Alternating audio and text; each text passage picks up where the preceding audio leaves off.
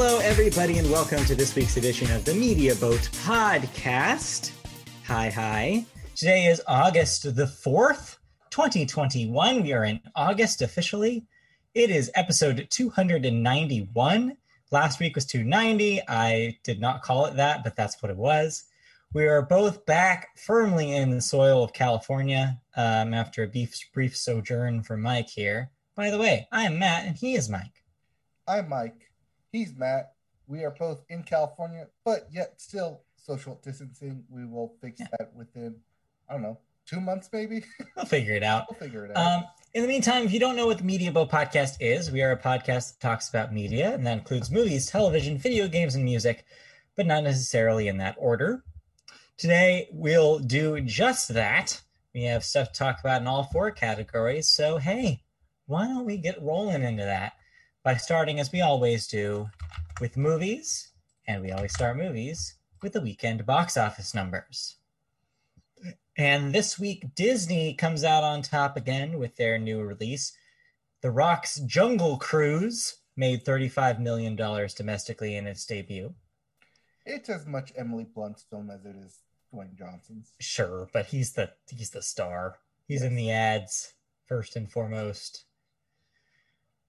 But yes, you're not wrong. The skipper of said Jungle Cruise.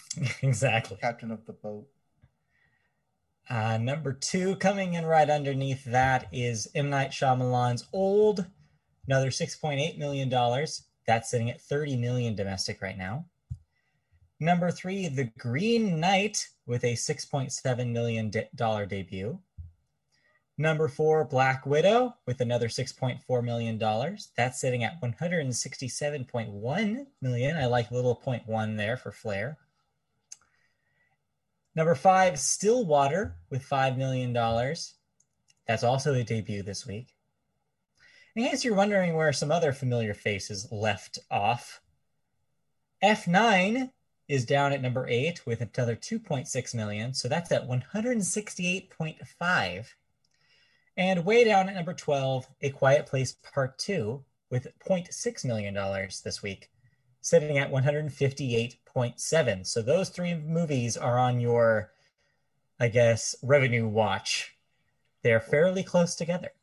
They're marked here because, one, Black Widow officially passes A Quiet Place Part 2 this week, but also that it is $1.5 million away from passing F9 and thus becoming the highest grossing domestic box office winner, which should do probably next week.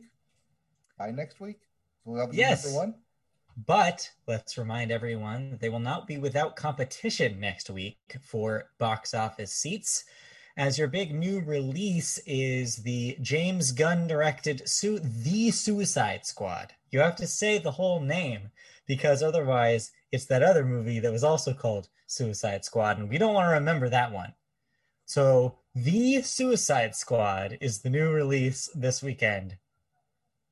It'll probably do okay. If you don't want to go to a theater, you can watch on HBO Max. Right. Also available in home if you are an HBO Max subscriber.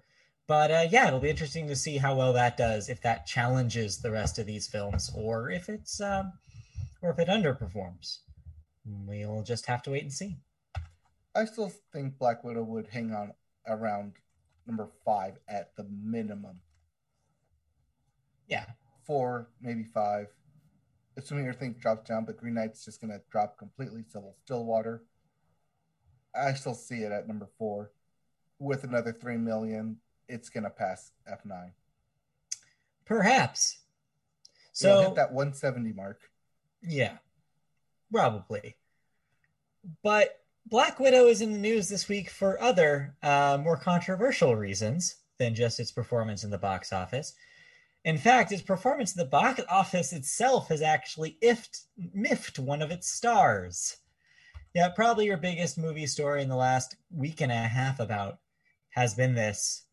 Scarlett Johansson is suing Disney, claiming that they broke its promise to release Black Widow only in theaters when it made it available for streaming on Disney Plus Premier Access. The complaint lists Disney wanting to generate revenue and grow subscribers to its streaming service while also devaluing Johansson's contract. Disney has fired back, calling the complaint sad and distressing in its callous regard for the horrific and prolonged global effects of the pandemic, while also noting that they have fully complied with Johansson's contract, as she already earned $20 million from the film. Her contract with Marvel guaranteed her a share of the box office receipts with specific financial targets based on revenue, and she would have made $50 million if the film topped $1 billion in sales. So far, it's made about $318 million worldwide, but Johansson claims Disney surrendered hundreds of millions of dollars in theater ticket sales by releasing the film when it knew the theatrical, or both, I guess, theatrical market was weak, and by releasing it online. Unlike Disney, HBO Max settled out of court with its stars after films like Wonder Woman were released last year. So the conversation that this has started is an interesting one. You have people that are seeing what Disney is saying and being like, well, it's a changing marketplace. The studio did what they had to do because people just weren't comfortable, or as comfortable as they will be in the future and have been in the past, going to do films. And so maybe what was written in the contract that was originally signed wasn't necessarily going to be something that they could rely on. If they chose to just put Black Widow in theaters only, there's a possibility that it would have done maybe the same that it did, or possibly worse, but certainly probably not better. They don't know. Well, we already have numbers though that it made 60 million in its first weekend on on Disney Premier Access at $30 a pop. So that's at least 30 million ticket sales right there. But again, that's theoretical, right? Because that's assuming that every single one of those people that bought it Premier Access would have instead that same weekend gone to see it into a movie theater, which is not a fair assumption to make. The reason why I say it's not a fair assumption to make is because there are probably plenty of people who wouldn't have gone to a movie even if there wasn't a pandemic, that liked the availability and comfort of watching it in their own home. They would have never considered buying tickets to see that movie. It was the accessibility of having it on Premier Access that gave them the idea to see it in the first place. So that's why I don't think that's a fair argument. But the other side of this conversation has been very, and I know this is going to sound weird because Scarlett Johansson has had a public image problem over the last few years, but there are a lot of people who are arguing in her camp that she's maybe onto something here. Because from an actor perspective, this is kind of a screw job. When you consider that the contract was written at a time where she assumed that this was going to be a theatrical release because there was no difference back then it becomes an actor issue, right? In fact, it potentially even becomes an actor union issue, because if the unions are coming, what they should have done is the union should be renegotiating these contracts as soon as they realized, oh, the studios are going to start messing around with these streaming releases same weekend, right? So they should have been at the table with these studios and being like, hey, this isn't what we agreed to. Maybe let's rewrite some of this so that way we figure out a balance for our team that's not exclusively restricted to theatrical box office numbers. But that didn't happen. And that's what Scarlett is saying here. So it's tough. I see both ends of this. Ultimately, I'm probably going to side with the actors here more because it sucks. Contracts can kick you in the butt when this kind of thing happens. If you don't foresee a huge sea change in how the studios do business. And that's exactly what we're seeing over the last year and a half. I mean, if you take the pandemic out of it, yes, it is possible that it would have hit $1 billion. It would have opened with 160 million easily instead of where it's at right now after 4 weeks. But that's also not kind of the world that we live in. Yes, the movie was made in 2018, 2019. Delayed, released, delayed, released. Disney did what they had to do in order to keep their schedule. Now, having seen the film and had it been out, didn't really need to come out when it did. It could have been delayed. There's no point in it being released when it did. And I think that's her argument, that they did it in order to snub not just her, but kind of just the whole production team, that it was seen as a throwaway movie. At least for now, we see it as a throwaway movie. Don't know what future Marvel Disney holds with it. But for now, it's seen as a throwaway movie that would have been placed at any point in the Phase 4 timeline that they have for it. I see your point, which is this happening to this movie specifically makes it a more interesting case, because they did have the more flexibility potentially than they would have had if, say, this was Guardians 3 or a big tentpole Avengers release or something different in their canon, right? This is something that's a little bit more malleable in that kind of category. But does that really change the narrative of actors outside of even in big tentpole releases being concerned that they're not getting their cut of these streaming revenue? I think that's a conversation. At the end, it's a business. Yes, it's a business. But you know what also is a business? Being an actor. Being an actor, yes. Like, you have to stay in business. Actor and executive producer on the film. Part of being an actor and part of being, part of an actor's union specifically is to make sure you're negotiating these contracts that's in the best interest of you, the actor. That this is a failure of that, because, like I said, there should have been communication between the studios when they were making these not even last minute, these changes over the course of months, right? Like, over the course of an entire year, because it was delayed a full 14 months. Yeah, 14 months, 15 months. So what I'm saying is that this is a failure of negotiation in a way, and I think this is maybe going to be a watershed moment for a lot of other actors, because they're going to be like, well, she's making a good point over here. Hey, Warner, for this new slate of HBO Max releases, hey, you said you're going to toy around with this 45-day window, but what about after those 45 days? I want to make sure that that my contract isn't specific in the language about the box office revenue for that 45-day release. Let's talk streaming. When I was talking to a friend of the show, puts her in a very unique position, because she has, Disney has no leverage against her. Mm-hmm. It's not like they're going to say, oh, we're just going to recast you, because they already killed her off. Yeah, well, that's one thing here, but also she's Scarlett Johansson. She's a huge name, and she's the star of this film. So you're right. They don't really have much to say here, because all they can really do in the crutch they're using in this quote is, oh, well, the pandemic made me do it, which is not necessarily enough of an argument. I think Scarlett's making some salient points here, which pains me to say. So I don't know. It's a complicated thing, but I think that this is only the door opening. I think you're going to see this conversation continue as more actors realize we actually maybe do need to go back to the table on this. We need to think about what streaming revenue means. What I was going to say just a moment ago is that when I was talking to Christy about this, she mentioned that this reminded her of the writer's strike, the 2008 writer's strike, because in similar ways, this is actors basically looking down the barrel of something that they never had to deal with before, which is streaming revenue. They're looking at like, oh, this is a revenue pipe that the studios have never considered before, and now are considering in a way that we didn't even think about when we were writing these contracts up for these huge franchise, number of film deals that we made. And that's going to be a problem. And so if this maybe opens the door to more conversation about that between these actors that are making these deals, then that's just a good thing for acting.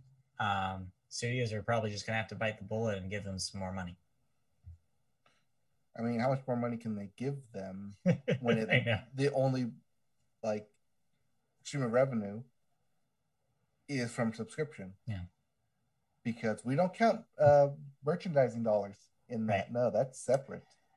And maybe in a way, Disney foresaw that maybe some of this was going to happen. Maybe they got a tip off, because remember that quote I keep bringing up, about how they're going to move out of more multi-picture deals with actors. They're trying to get away from that model. Mm-hmm.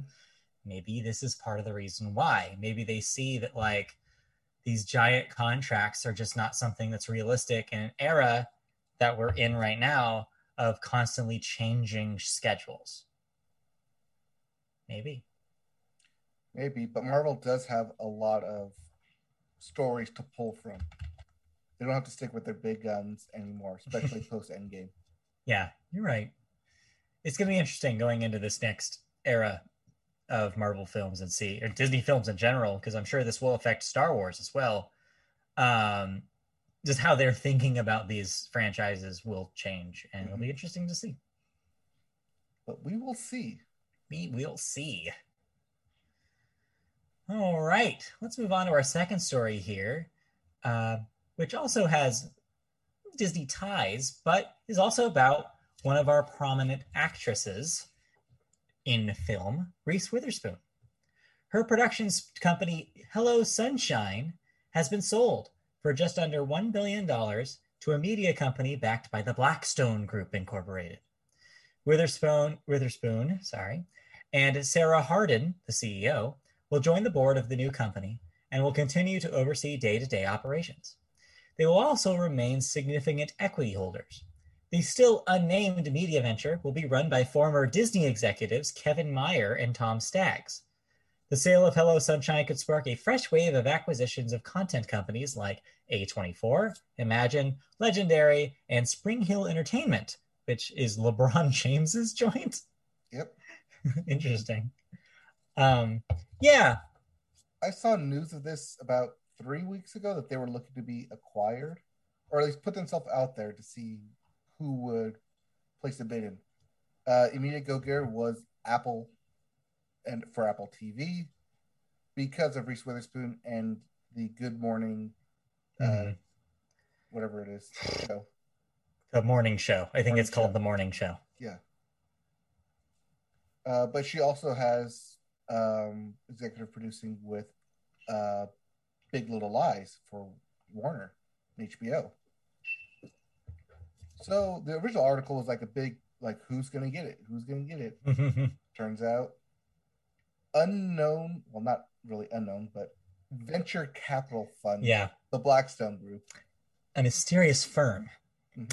But if anything I've learned over watching similar deals to this over the last few years is that this can potentially be a good thing, because if you have some company that's not necessarily a big public-facing company that has a lot of money to flush into your existing like group of people, that could be better than a big public-facing company, because you have a lot more creative control potentially about what the new thing becomes.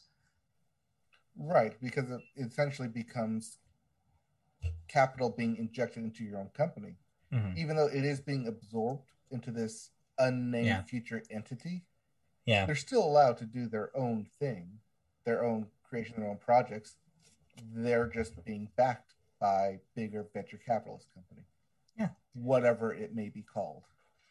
So do you think that this really does open the door for these other kind of boutique labels being picked up as well? Your A24s, your Imagines. Some of these are bigger than others. I'm actually kind of surprised to see Imagine Legendary on here, because when you think of them like they're making big blockbuster titles in cooperation with your Warners and your Universals. But something like an A24, something like, I guess, LeBron James' own Spring Hill Entertainment, I could see this maybe enticing them to take a suitor. You're thinking more of like Annapurna. Yeah, something like that. Yeah. But Legendary was up for sale. Right. We talked about that. Which we talked about. Who was it with? Legendary bought someone and kept Legendary name.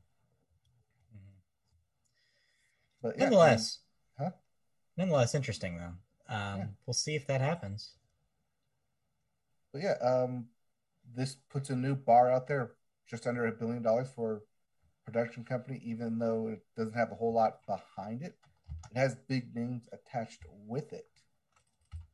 So this is now the new benchmark that other companies will be feeding their offers against. Yeah.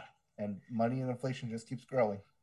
Yes. So could LeBron James be worth $1 billion in a production company Oh no, after Space Space Jam? Jam New Legacy. Anyway, speaking of which, did you watch any movies this week, or are we still in the post New Legacy haze of movies are terrible and I never want to see another one again?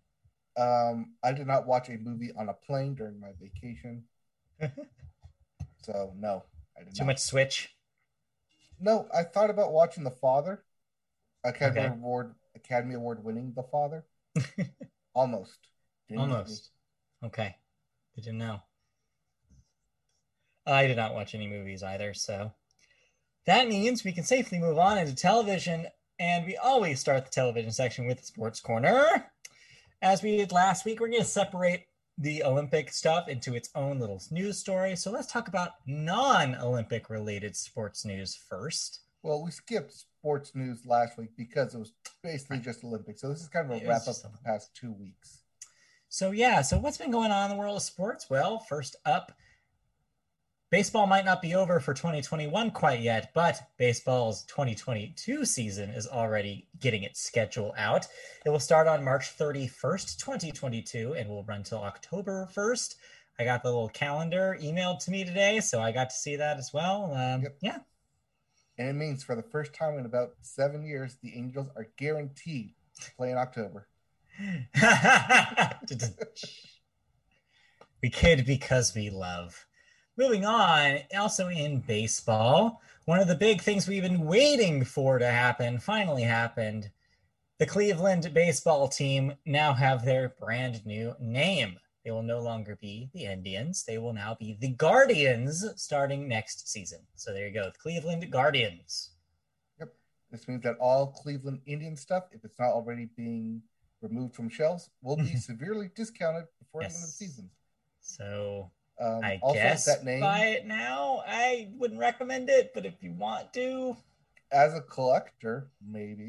Maybe. But then you have to keep it in pristine condition and never use it or wear it, because otherwise it loses its value. I mean, so I've been told. I wouldn't be caught dead wearing something with that guy on it. So probably safe. But the name of the Guardians does indeed have roots in Cleveland with the bridge and the Guardian statues, and really fascinating rabbit hole if you want to go down that. It's a neat name. It doesn't shout baseball, which is I think a lot of people why the initial reaction was a lot of people going like what, because I think I hear Guardians and I think what are the MLS team, like I think it doesn't arena sound football team. Yeah, or like arena football, yeah, or XFL, or soccer. I'm not really thinking like classic baseball when I think of Guardians. Also, people were making their make Groot the mascot jokes on Twitter, which is, you're gonna get that because nerds. And so yeah, like it's an okay name though. It's kind of growing on me, I think. So yeah, we'll see how the Guardians do next season. It's not bad, but do note that Cleveland, the city of Cleveland baseball team, have been working on a name for 4 years now, since 2017. Yeah. And people are now having their eyes squarely on the Washington football team. Right. Yeah, at least they're not the Cleveland baseball team, which could have happened. Right. So, hey, it could be worse. As we've seen. As we've seen. All right, let's move on. Anyways, they're no Kraken. No, they're no Kraken, but who is really?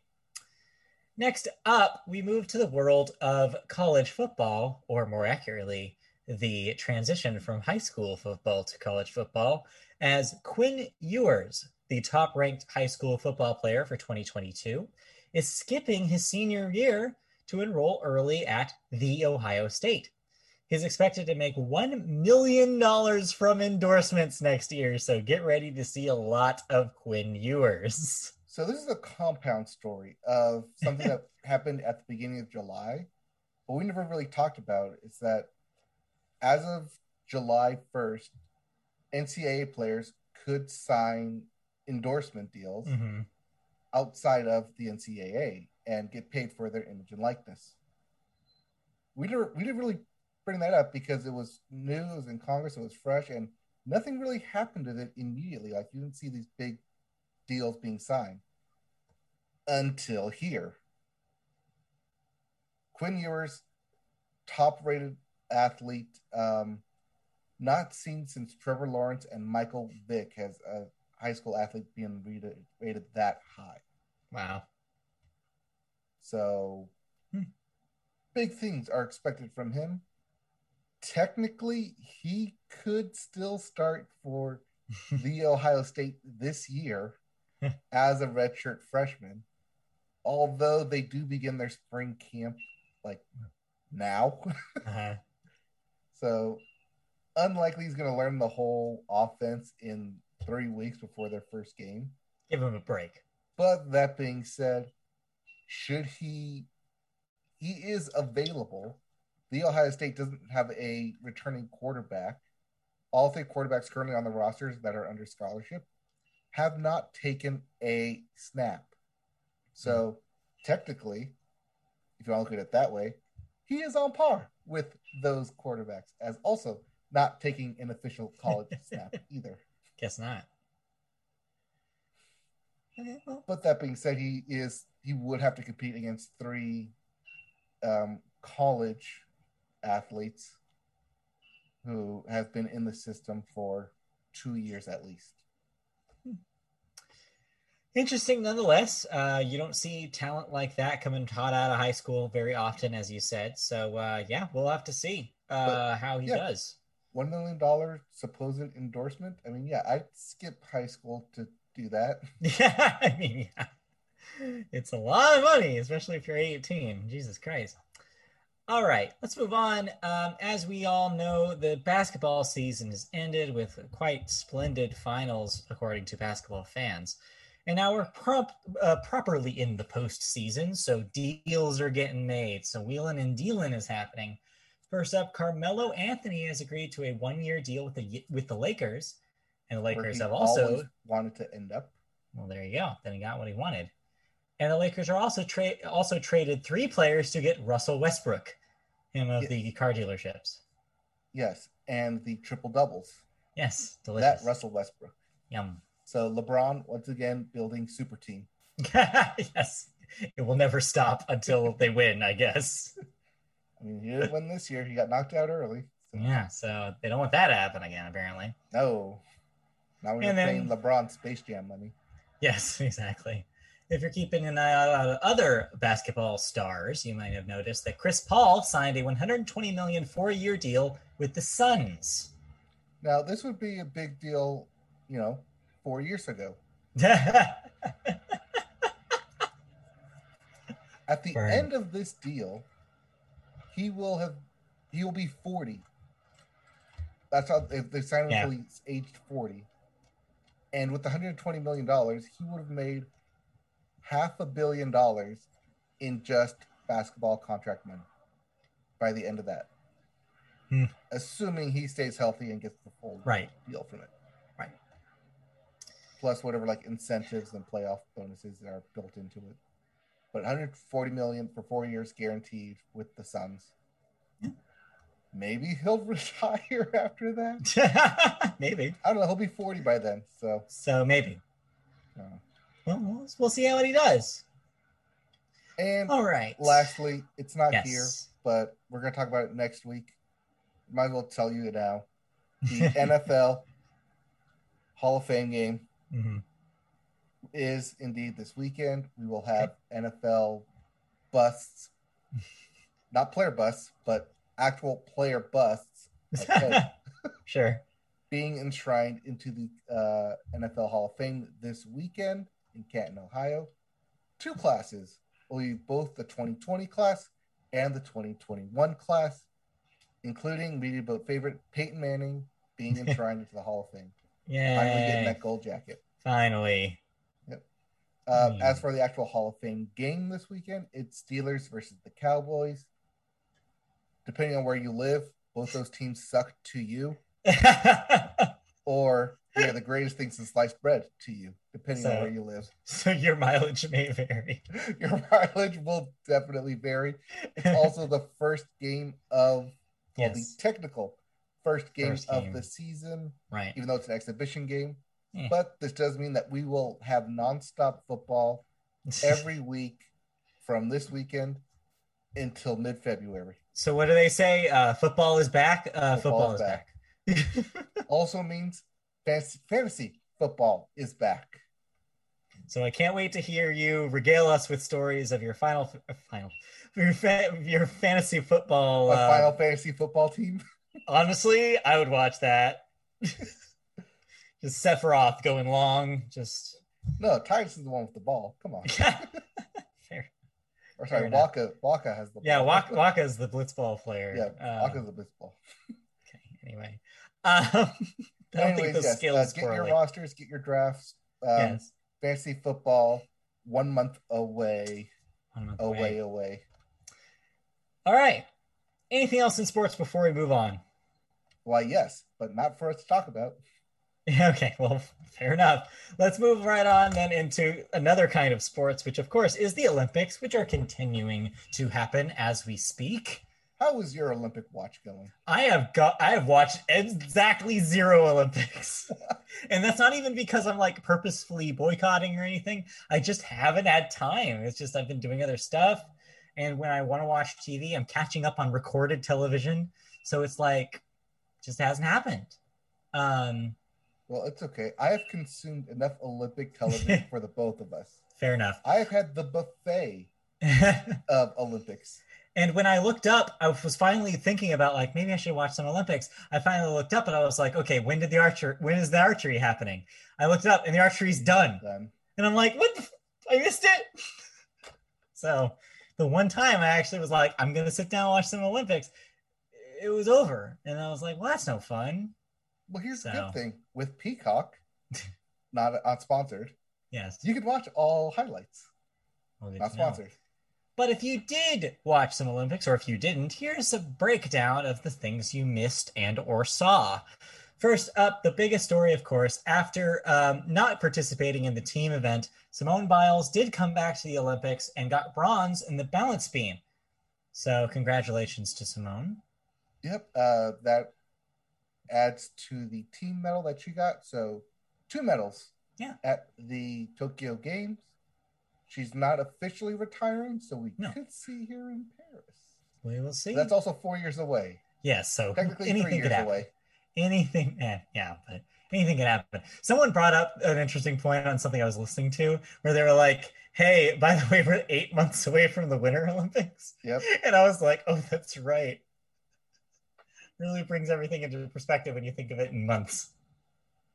Yeah, but that's also going to be in China, where there's stuff currently going on politically wise that you shouldn't be supporting. You know what? You could say that about a lot of Olympics, and yet they happen anyway. So we'll see. Anyway, also in Olympic news. Yeah. So the following lists are the records that have been broken, or at least been set. New records have been set at the Olympics. Let's talk about the new records. First up, Karsten Warholm from Norway set the 400-meter hurdles record, 45.94 seconds. Just to put that into perspective, I saw this on Twitter that the time for the 400 non-hurdles, just a 400 meter qualifying time, was 45 seconds. Which means that he, as hurdling, running over obstacles, was faster than 17 other Olympians who competed. That's fast. Yeah. Nice. We also saw Sydney McLaughlin from the USA set 400-meter hurdles record of 51.46 seconds. Very nice. She was not the favorite, but she got gold. There you go. Yulimar Rojas from Venezuela set the triple jump record, 51 feet and 4 inches. Holy shit. Just even thinking about 54 feet to triple jump is incredible.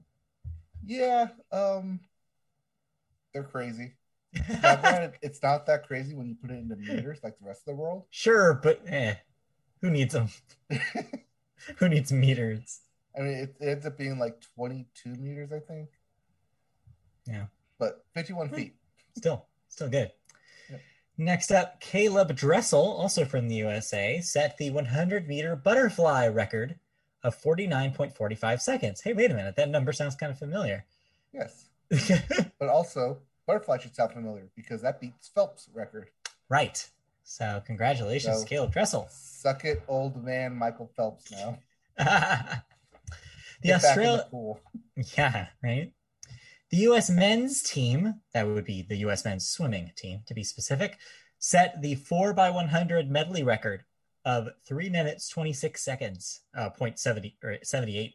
3 minutes 26.78 seconds. Not bad. Yeah, that is fast. That's fast. Meanwhile, Great Britain mixed. I guess they're mixed. The mixed four.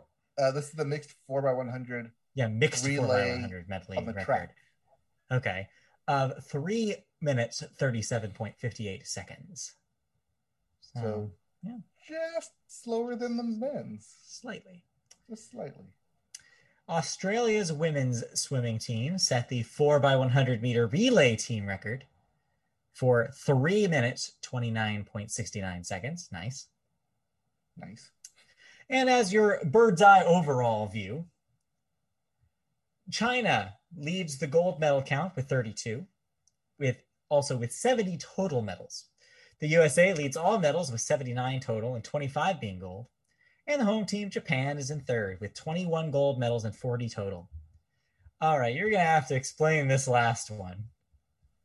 This last bit. Did you not see this thing? No. Oh, it put us on the map. We're in the news. We're in the news. All right, what did we do? So, Media Boat. A Media Boat. A Media Boat, not our Media Boat. No. Our Media Boat is safely docked. It doesn't go anywhere unless we move it. Our Media Boat is docked here in California. It's safely docked. It is not interrupting anything. However, a unaffiliated Media Boat ended up blocking, because it was getting shots of the contestants, the start of the triathlon. The start of the triathlon is diving into the water to swim 5 miles or whatever it is. I think it's 1,000 meters or whatever. But as the boat is panning over all the audiences or all the contestants, the starter hits the gun while the boat is still blocking half the field. So half the field dives in, and the other half is going there's a boat in front of us. Can't do anything. Yeah. Boat tries to steer away, but not fast enough to where they have to stop the race, bring everyone back, and then restart it. But as we all know, media boats are not known for their speed. They take their sweet ass time. Yes, we do. Well, okay. Well, I'm glad to see Media Boat representation out there, but man, they're making us look bad. Come on, Media Boat. To be fair, I did have some people reach out saying, "Hey, is this you?" It's we are not responsible for the actions of any Media Boats. Unaffiliated with the Media Boat podcast. Right. That being said, if you're at all curious of where we got Media Boat from, it's a Media Boat. Media Boat. Boat full of media. Full of them. Just full of it. Just full of something. All right. Anything else in Olympic bits before we move on to the rest of television news here? Congratulations to Japan yet again for winning the skateboard competition. Cool. You guys are killing it, but then again, you're also putting 12-year-olds out there. Well, yeah, you know. Anyway. All right, let's move on that note to our second story in television news this week, where we get to talk about another nerdy favorite, I guess you could say, Doctor Who. The Doctor, not the Doctor we always talk about. No, but the Doctor that people know about, TARDISes and timey-wimey, the shit. So as the series has always done, or at least in its modern incarnation is kind of known for doing, is kind of a revolving door of talent. The Doctor is never there for that long, and sure enough, that's the case today. Jodie Whittaker, the current Doctor, will be stepping down as the Doctor after the third season of her current run, with current showrunner Chris Chibnall. Whittaker joined the series back in 2017 to become the 13th Doctor and the first woman to play the role. The both of them are set to exit the series after a trio of Doctor Who specials, which will culminate in what the BBC is describing as a, quote, epic blockbuster special that will air in fall 2022 as part of the broadcaster's centenary celebrations. Yes, that's right, 100 years of the BBC. Whittaker has also been suspected of leaving the show, with her predecessors, David Tennant and Matt Smith, also having completed just 3 seasons each. Quote, Jodie and I made a 3-series and out pact with each other at the start of this once-in-a-lifetime blast. So now our shift is done, and we're handing back the TARDIS keys, says Chibnall, who is exiting alongside executive producer Matt Strivens. So, I mean, everybody could have seen this coming. I mean, the Doctor's never there for too long. 3 seasons seems to be the standard now. Mm-hmm. So it makes sense to see her go. And usually you do see these pairings, at least from what I understand, of showrunner and talent and lead Doctor. So that way, when a new Doctor comes in, it's a different tone. It's a different kind of show. They like to reset the field, if you will, whenever a new Doctor enters the show. So this makes sense. Also, whenever that's basically it. New showrunner, new Doctor. Yeah. Now, new vibe. The hunt is on for the new Doctor. All right, well, they did a woman. What's next? I would like to see a person of color. That might be something they could do here. Yes, but I also see them just going straight back to bland white British guy. There are a lot of them in Great Britain, from what I understand. They just got a factory that's churning them out. So, right, but you also have to find a good companion for the Doctor as well. Yep. Because what is the Doctor without saving someone? Yeah, I mean, I don't know. Yeah, I've never been a Doctor Who person, but I'm always interested in the choices that they make because there are a lot of people who care very deeply about this franchise and where it goes. So, it'll be interesting. Before Jodie Whittaker, they did Peter Capaldi, who was an older version of the Doctor. Right, and that was an interesting take. So, we'll see what they do. Alrighty, that'll do it for television news. I understand we have some thoughts. Let's open this segment by talking about what I started to talk about last week, but you were like, no, we have to wait until I watch it too. Which, of course, is the reigning Media Boat favorite television show of 2020, Ted Lasso. And future Emmy Award-winning show, yes. Ted Lasso. Most likely. All right, so I am up to date. I have watched both of the current 2 episodes currently available on Apple TV. Are you also up to date on both of them? I'm also caught up. All right. So what'd you think? It picks up right where it left off. It really does. It did not skip a beat. No. And it brings back all your favorite characters. You thought they were gone, but nope, they pulled them right back in. Everybody. That's, I didn't foresee it because I didn't watch episode 1, but kind of called it, especially at the end there. Yeah, it makes sense. It made sense that, they're going to wait to bring everyone back for episode 2 and then set up what's going to be the full season. Although, I did really love that opening. It was pretty hilarious. Yeah. If at least a bit morbid. I think, season 2, like I said last week, is just coming in immediately with all the things that was so great about season 1. Just the amazing writing, the likability of the characters. Everybody is likable, even the characters that are their whole personality, their whole thing is supposed to be they're acerbic and kind of hard to deal with. Even they're likable. You get to see kind of behind the scenes enough with so many of these characters. You get to see them as fully formed people.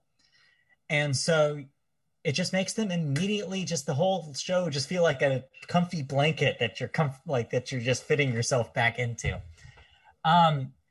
The joke writing's still stellar.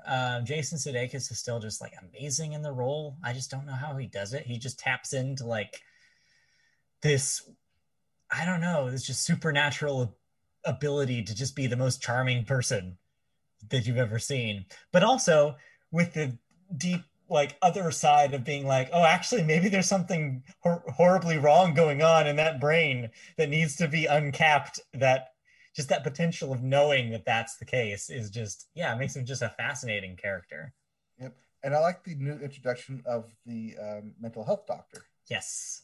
Yes, the team therapist, the sports therapy doctor is fascinating because it does like put a little bit of a wrench in Ted's whole thing because it's like it makes him where I think they're going here is it's probably going to make him confront a lot of these things that he's been dealing with kind of inside that he has not quite unleashed. And I think the big one is going to be the separation from his family because mhm, they yeah, bring it up a little bit in yeah, the first season, but then you have to realize that he's still in England. He's still separated from them, yeah. and you think of him like with his charm and like stammer, not stammer, but vernacular, Yeah. that he's the Southern charm kind of guy, like wholesome guy, but he left his family back home. Yeah. It has to be hard and it has to be wearing on him. And I think we're going to slowly unpeel that back over the course of the season. Um, so yeah, I'm really excited about see where it goes. And it's yeah, it's everything that we liked from the first time, just double down on. And I can't imagine them dropping the ball here. I think that it's going to be just as good, if not better. And to look at a show that was already great and think that it could be better is very exciting. Yep. So easily put Ted Lasso back on our map. We'll Yeah. talk about it probably more at the end of the Oh year yeah. for sure. There are two shows that are currently battling it out for my top spot so far this year, Are and they Ted both Lasso season is one of twos? them. And they're both season two. So it'll be really interesting to see where I land by the end of both of those. But yeah, it's just a man, just such a good show. Continues to be such a good show. Yeah. Jason Sudeikis continues to ride that wave of Ted Lasso. Yes. All right. I didn't realize that I had a sports segue I could have used here, but I'll burn it now. You watched something involving somebody who is known for covering sports. This is a new show. It's also a monthly show. Um, also, don't foresee me actually watching this. Oh, okay. It's a little curveball there, but okay. Not in necessarily a bad way, but more in its variety in its pure aspect form. Oh no. So, back on the record with Bob Costas, what I thought was going to be him interviewing like these old, like Right. retired athletes who want to go back on the record and like set it straight in Yeah. their own words, Now, like not one-on-one knowing. interviews, Yeah, that's kind what of I. like the David Yeah. Letterman needs no introduction kind of thing. Yeah. Not knowing what this was, just reading the name, that's what I thought it was going to be. It was going to be like, oh, it's like real sports, except specifically about, hey, what happened to so and so? Right, that's what I Yeah. thought it was going to be. It's not, and I'm disappointed. Okay. It opens like that with him interviewing Charles Barkley about it, about like how he feels like NBA players are treated now versus when they were, how social media has changed everything, how he's pivoted from the guy to like the basketball star to the basketball analysis, Hmm. and how like his demeanor through social media and cancel culture has progressed, and it was really fascinating for like those 20 minutes. I wanted more of it. And then what happened? And then it pivoted Uh-huh. to a second segment, which was a more or roundtable discussion of current sports topics of what's going on, Ah. mainly with like the Olympics and COVID and athletes not getting vaccinated and the privilege it is to play sports, talking to former sports athletes and dealing with current day topics. But then it's not done because it then again pivots yet again Oh no. to a different one-on-one interview, this time with Aly Raisman of the gymnastics Hmm. and of USA Gymnastics, and her fight with USA Gymnastics, with her fight with the whole Norman, whatever the trainer guy's name was. Yeah, I forget, but yeah. It's best I forget his name. Yeah, probably. but that whole aspect and also whatever Simone Biles was going through and kind of getting that take on it. Mm-hmm. But the whole time I'm watching this, I'm thinking, Bob Costas, shouldn't you be more prepared than what you're giving me here?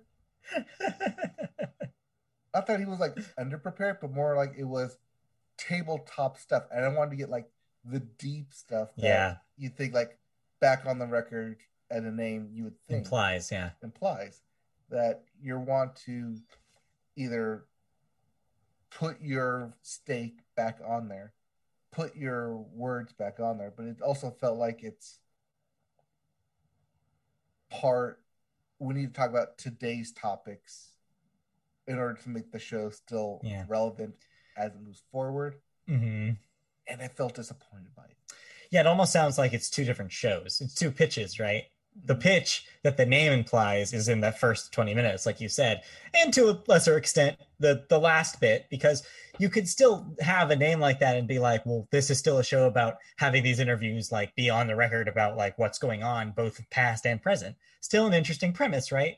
But then, like you're saying, it's like the Oreo cookie in the middle. They've sandwiched the panel, like Sports Center thing in the middle of it. And like, I guess you're saying that it feels like it doesn't fit. I feel like if this was more like David Letterman's Need No Introduction show, mm-hmm. I would be more fascinated by it, especially if you show unseen clips, like unheard interviews, or even like you get some sound bites that you want more clarification on or more insight into like great sports moments. Mm-hmm. That I think would have been a better show. Then again, you don't necessarily need Bob Costas for that kind of right. Show. So what is this on? HBO. Weird. Because I was thinking this would be literally anywhere else, because doesn't this have a lot of crossover with Real Sports? It doesn't, because Real Sports is segments that deep dive into sports / not mainstream sports. Sure. But like Sports Tangent and other sports that people perform in, which is still great, by the way. If you're not watching Real Sports this year, oh God, you're missing out. But at the same time, does Bob Costas actually need to be here? Yeah, you're saying he's not putting in the Bob Costas style work in order to feel like he's deserved the title here. I mean, you tune in because it is Bob Costas. He's a great interviewer. He's a great announcer. We love Bob Costas, pink eye and all. Yeah. It's like, yeah, that's his legacy now. That was like one time. Yeah, he actually brings it up too. That's why he now hates the Olympics and won't do it again. Pink eye. So everybody thinks about the pink eye. Yeah. Yeah. They gave him pink eye, so he won't do the Olympics anymore. But then we got Mike Tirico doing it now, so. Well, yeah. So. Yeah. Well, okay. Well, so not exactly what you want it to be, but it exists, and at least there's something interesting to it. It exists. There can be interesting stuff. Like I said, it's not a weekly thing. It's a monthly thing. Mm-hmm. So maybe episode 2 next month, they'll fine-tune what episode 1 felt like it's mishmash of stuff. It's I won't say train wreck, but definitely a mishmash. Yeah. Alrighty. Anything else before we move on? I have one real brief thing to talk about. Let's talk about it then, because like I said, I was out. So I didn't watch a whole lot of television, but I was able to watch those two things. I watched something new on the HBO Max as well, of the animated variety.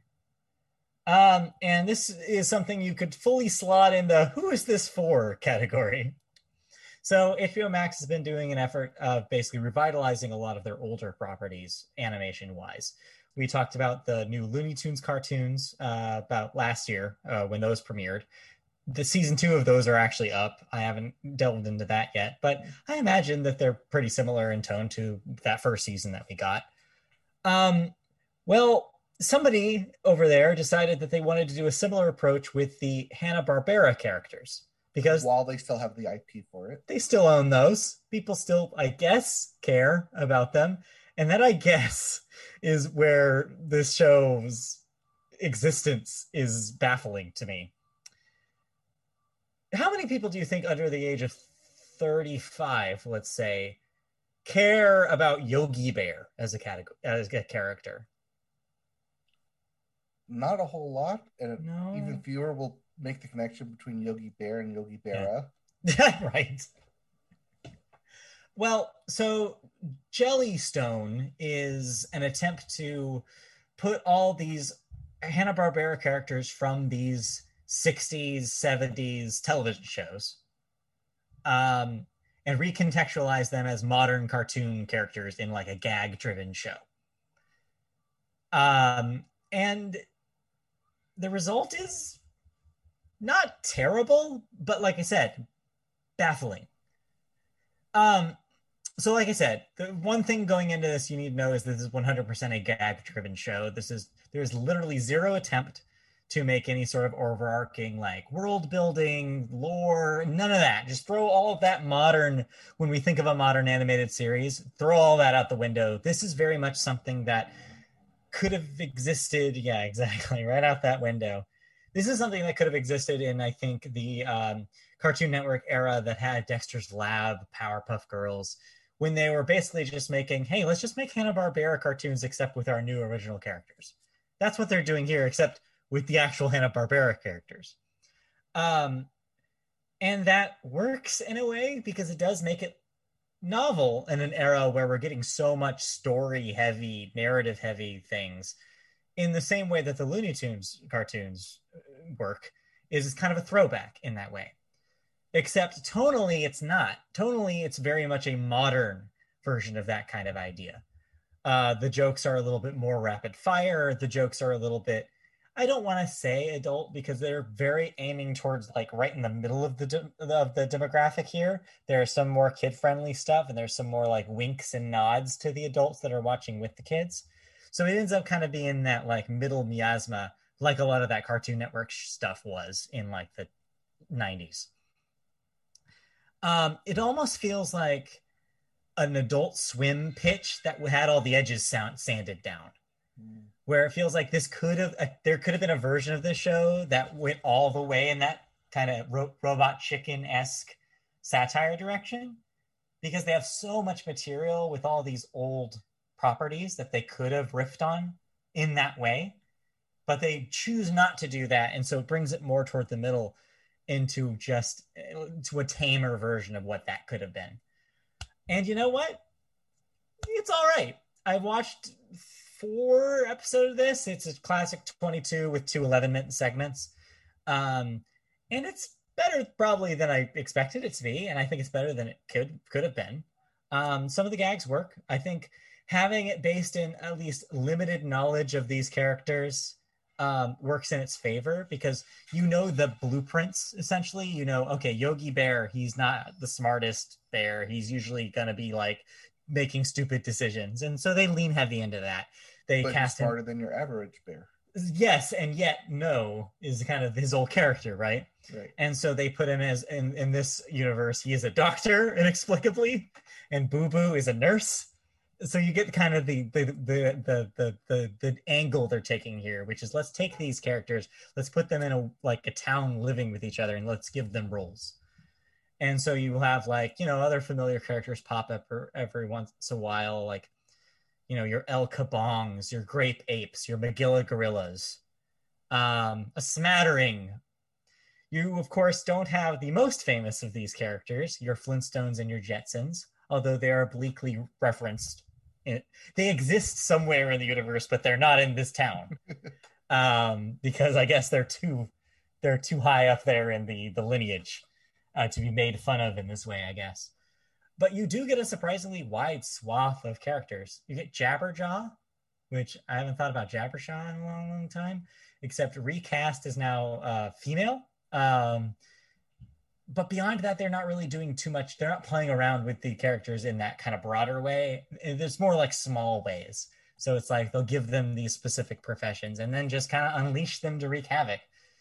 A lot of the humor comes from the fact that the entire town will just destroy itself by the end of every episode. That kind of thing. it has a little bit of SpongeBob DNA in it, I feel, combined with that kind of Cartoon Network ethos. And I think, yeah, for the most part, it works. It's a weird thing. And I'm not sure why they made it, but they must have enough creative people at the studio that believe enough in those classic characters that they wanted to do something new and fun with them. Is it an absolute must watch? Absolutely not. It's kind of television. It's television cotton candy. It's not something that's going to stick with you. It's fun while it lasts, and I think there's some unique, interesting gags in there. But do you actually absolutely need to get HBO Max for this? No. But hey, it's better than it could have been, and it's an interesting thing. And maybe by the end of the season, maybe I'll have more like specific thoughts about it. But as it is, it sounds like a thing that probably shouldn't have existed, and I don't know why it exists, but at least it's fun. At least there's funny moments, and it's not it's not as bad as it could have been.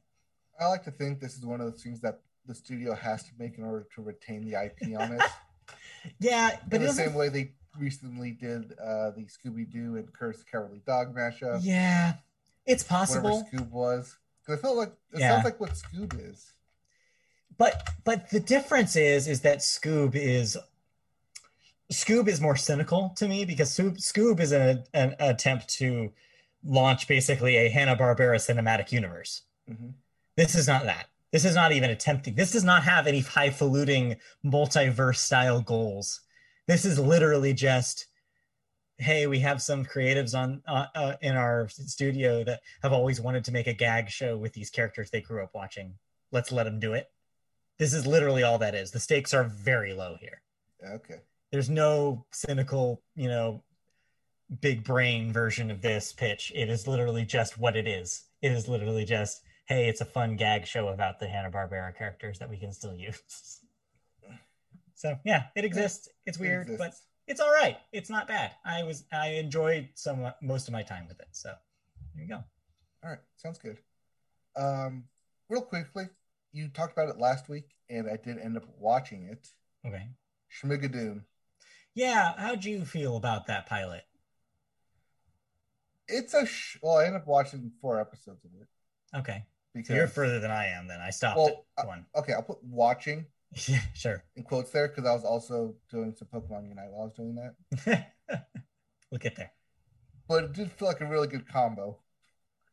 To where I didn't really need to pay attention. Right. And then whenever they got to singing, it's like, okay, tell me what I missed. Right. But also tell me where this is going.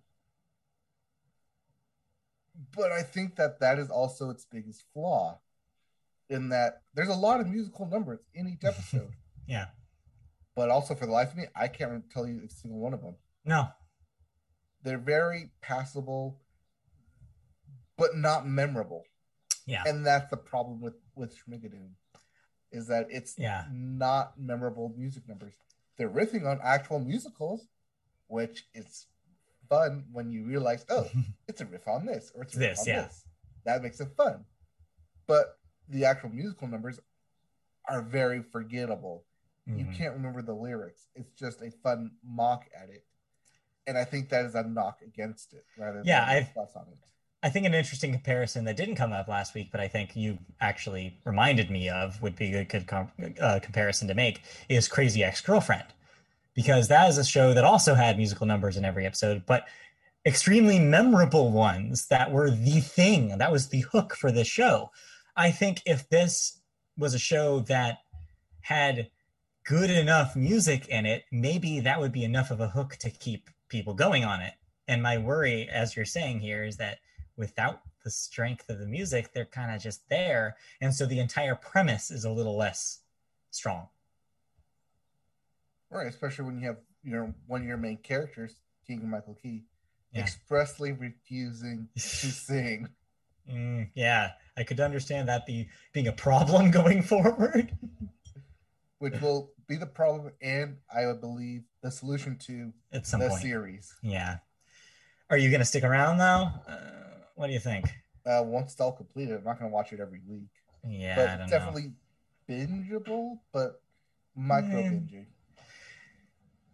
Yes. Where you have to be doing something else. And it just ends up being background noise where you can look up every now and then. Yeah, I don't know. I watched it a second time with Christy, and it didn't Yeah. She, I think, enjoyed it more than I did. I think she's going to go and finish it, but I I just don't.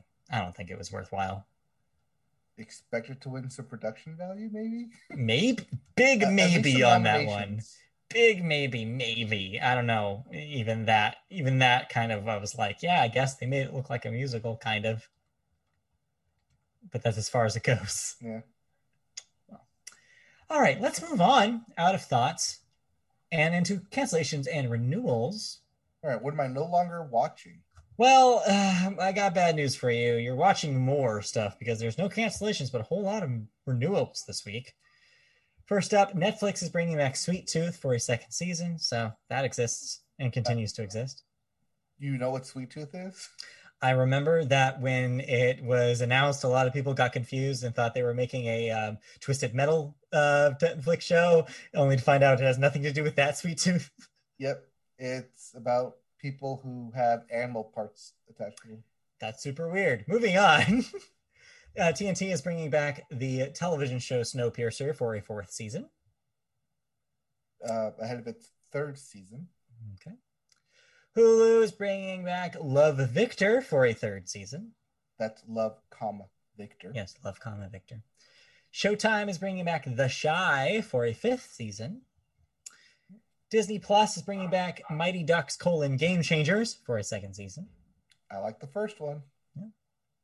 Well, I enjoyed the first one. Yes. And just today, Adult Swim has announced that Tuca and Birdie will indeed be getting a third season. And they also added into that story that apparently season 2 is doing really well for them. Turns out that they're getting demographics that maybe were lacking in Adult Swim's history thanks to the show. A lot more teens and a lot more women apparently are watching Adult Swim thanks to Tuca and Birdie. And I'm like, hey, working as intended. So great. So when you don't put a show behind a paywall, turns out you get viewers. People will watch it. Yeah. All right. And then we have one death to talk about real briefly here. Thea White, age 81, a voice actress. You mentioned Courage just a moment ago on Cartoon Network's Courage the Cowardly Dog. She was Muriel on Courage the Cowardly Dog. So even back when that show, she was cast to play an old woman. So not super surprising here, but yes, definitely sad. I'm sure a generation grew up listening to her. So yeah. Yes. All right, let's move right on. And I toss this over to you as we start to talk about music. And we always start music with the Billboard, and we start the Billboard with the Hot 100. And it is super hot again, melting like butter. Because Butter by BTS is once again your number one song this week. And not to be outdone, at number 2, trying to get that number 1 spot, is Industry Baby by Lil Nas X and Jack Harlow. Yes, with the scandalous video to attach to it, made a lot of waves. So not surprising to see it here. Yeah, that thing being passed around said, hey, you need to watch this. Mm-hmm. And yet you keep going, what is this? Like, it's Lil Nas X. And you're like, oh, okay. I get it now. An example of how much of a just genius troll the man can be. I don't know if you saw this, but he had posted under his account on YouTube a video titled Industry Baby Video Uncensored. Because if you've seen the video, you know that there's an entire sequence where a bunch of naked guys in prison are in the prison showers, and it is edited so you do not see the whole picture. So the prospect of an uncensored version of the video probably made a lot of people very excited. And what happens if you watch this video is right before the shower segment starts, an animation of buffering is shown, but the song continues. So the video is not actually buffering, and it just stays on the buffering for the duration of the rest of the song. Just genius level troll. So congratulations to Lil Nas X. I forget what I was watching, but there was a line about like waiting for something to happen. Yeah.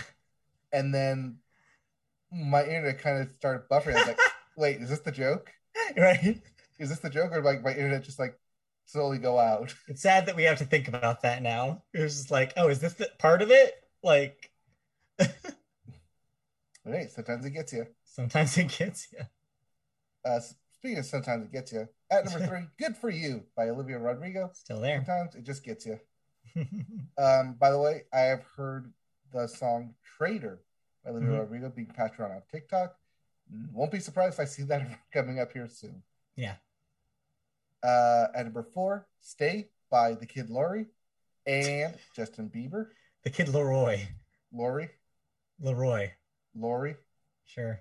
Lewa. Yes, the Kid the King. The Kid Lewa. And rounding out your top 5, Levitating by Dua Lipa featuring DaBaby, who we will talk about because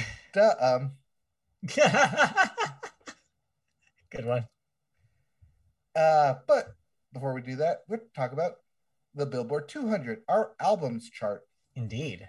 And first up, at number 1, your hottest album right now is indeed The Kid Leroy with, here's our censored, Fuck Love. Explicit tag. Fuck Love. Explicit tag. Congratulations, The Kid Leroy. Leroy. Enjoy your number 1 seed because you will not have it next week. Because that's going to Billie Eilish, and we'll talk about her later. Yes, we will. At number 2, Sour by Olivia Rodrigo. Sticking around at number 2, never number 1. At number 3, Planet Her by Doja Cat, because of course. But then again, at number 4, Dangerous, the double album by Morgan Wallen, because of course. Because of course. And rounding out your top 5 is Faith by Pop Smoke. Yep. But if you don't like any of those, or if you want to knock some of them off, we have new releases. We do. And we start with Release Me 2 by Barbra Streisand. Yes, Barbra Streisand. The singer from A Star Is Born. Not that A Star Is Born. Not the one you're thinking of, but still A Star Is Born, Barbra Streisand. From that Duck Sauce song. Barbra Streisand. We also have Famous Friends by Chris Young, because he's got some famous friends. You probably never heard of them. Okay. I will definitely be listening to this album. Yeah. Report back next week. I'll be back next week talking about Chris Young. The Doctor will be happy to hear a new Chris Young album. All right. And I know just the point in time we're going to listen to it. Oh. Going up to SB this weekend, so it's Fiesta in SB. Ooh, Fiesta! Yep, so Chris Young is going to be the only thing on during that drive. There you go. Oh, I'm going to dread that drive. We also have The Apple Drop by Liars. Mm-hmm. Don't call me liars, that's what they call themselves. Yes, those liars. And lastly, your possible top 5 album? We'll see. We'll see.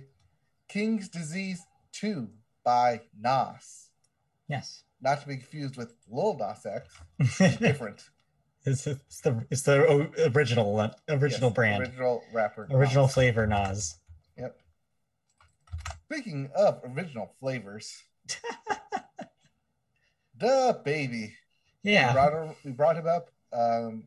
Barely hanging on the top 5 there as a feature on Dua Lipa's Levitating. But maybe not for long. Well, we talked about this. The setup was for this story is from last week. I know we talked about this last week with his comments, but apparently there's more fallout because DaBaby has been dropped from 2 more music festivals, despite issuing a second apology on Monday for his homophobic comments that he made, and after his performance at the Rolling Loud Miami Festival on the weekend of July 23rd. Reps for the iHeartRadio Music Festival and the Austin City Limits Festival confirmed that he will no longer be performing at their events.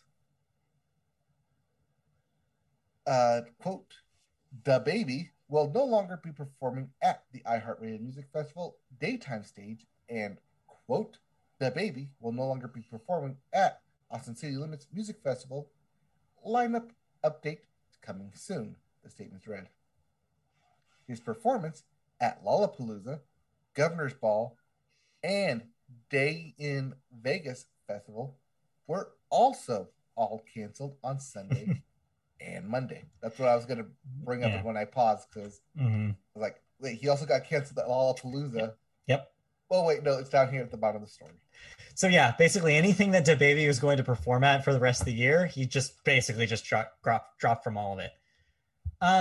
So yeah, as much as he wants to try apologizing, he still said what he said, and he said it in front of everybody, and then made a comment basically not really apologizing for it first, and then had to follow up with a, I guess, more legitimate apology.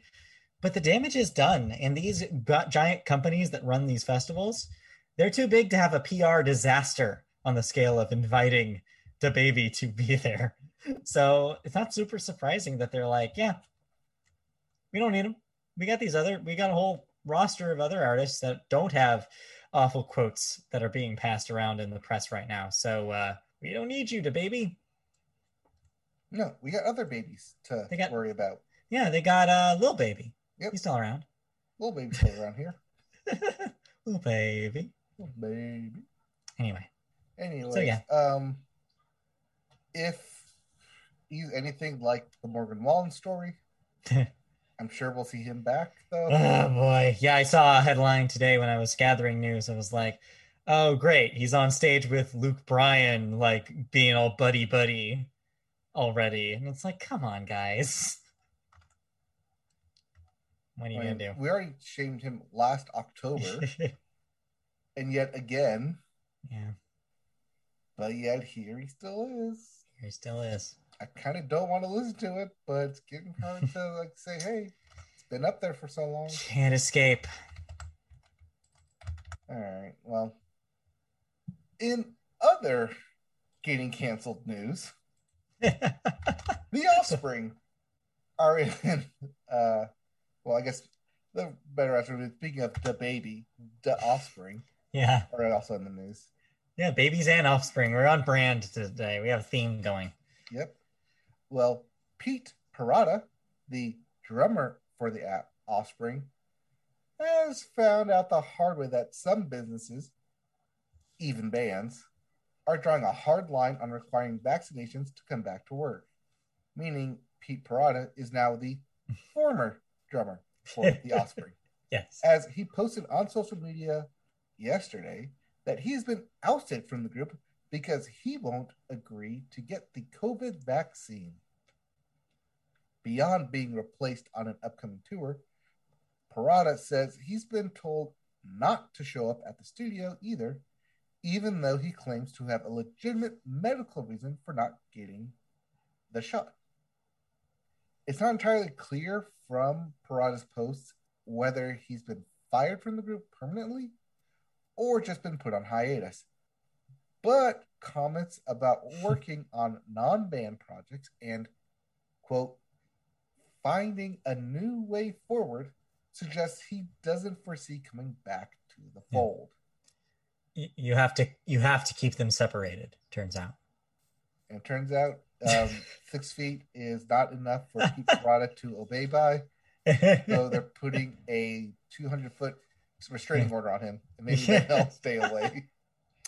I mean, this isn't super surprising that we would have heard some band having this happened, because if you have any group of like 4 to 5 people, odds are at least one of them is going to have, differing thoughts for the other 3. We saw this happen with Mumford & Sons recently.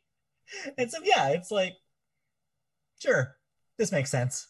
Wait, so is that like a good focus group then?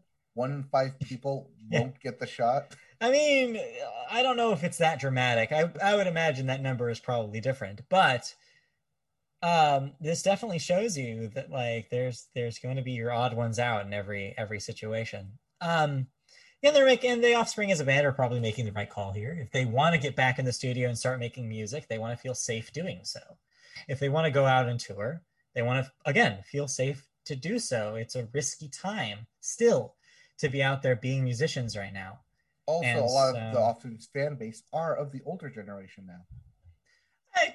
Sure, but also a lot of, I would think that the Offspring's fans are also the kind that would probably like would be the ones who are getting vaccinated. They have a tendency to be a fairly progressive kind of coded band. So it's not surprising that the band would want to keep that image and be like, not want them to be associated with somebody who is potentially not getting the vaccine.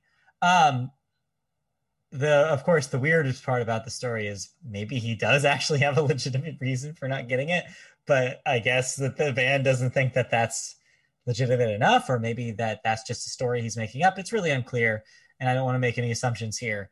But ultimately, they had to draw a line, and they did. Right through the COVID shot. And now, you know what's going to happen is that he's going to have to go get a job. Well, at least the kids are all right. That's Anyways, just keep going on Offspring songs. I made the go to keep them separated joke. I just wanted to keep going. Anyway.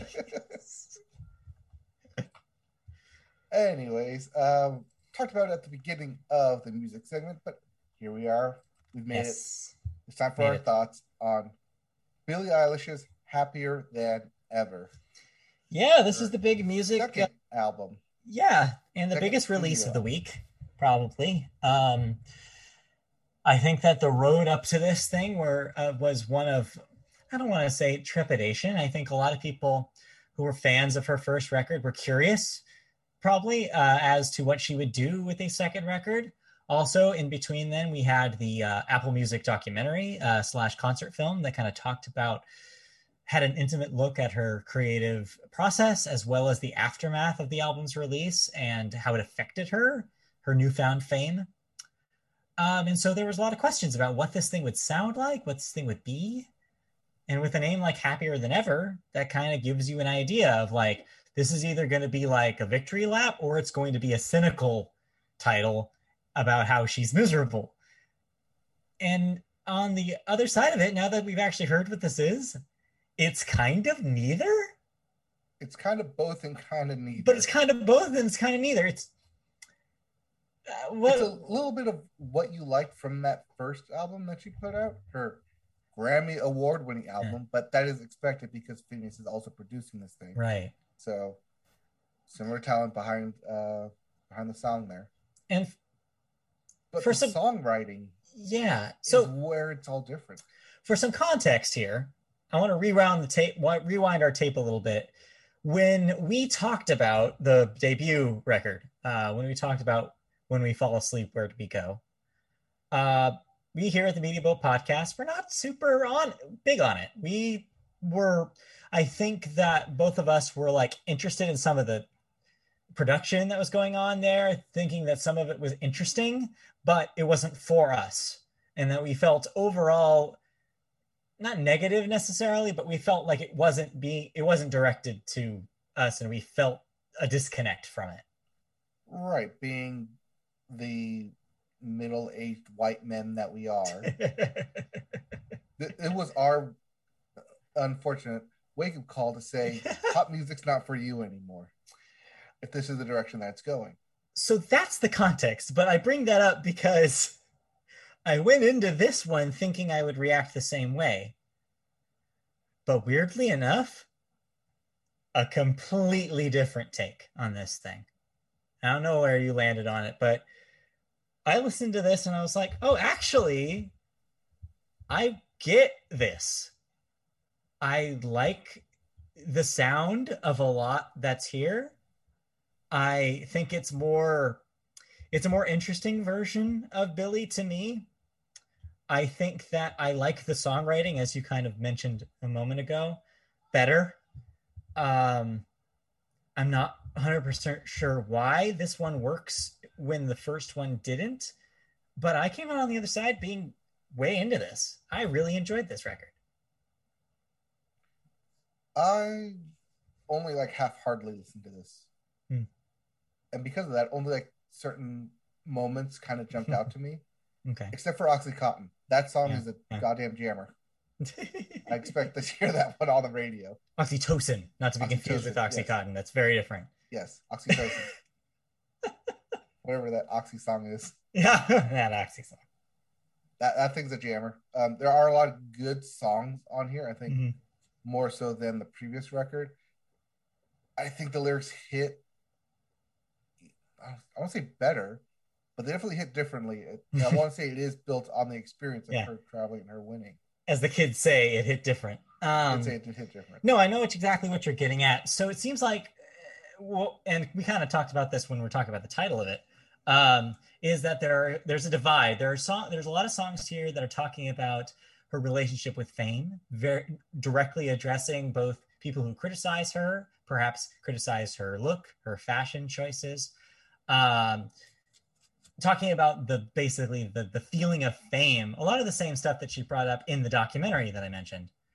And then the other half are songs that are talking about her relationship with love, and like whether it be relationship that she's had prior, maybe a current relationship that may be happening, and maybe just like maybe like a further big picture ideas of what it means to be in love.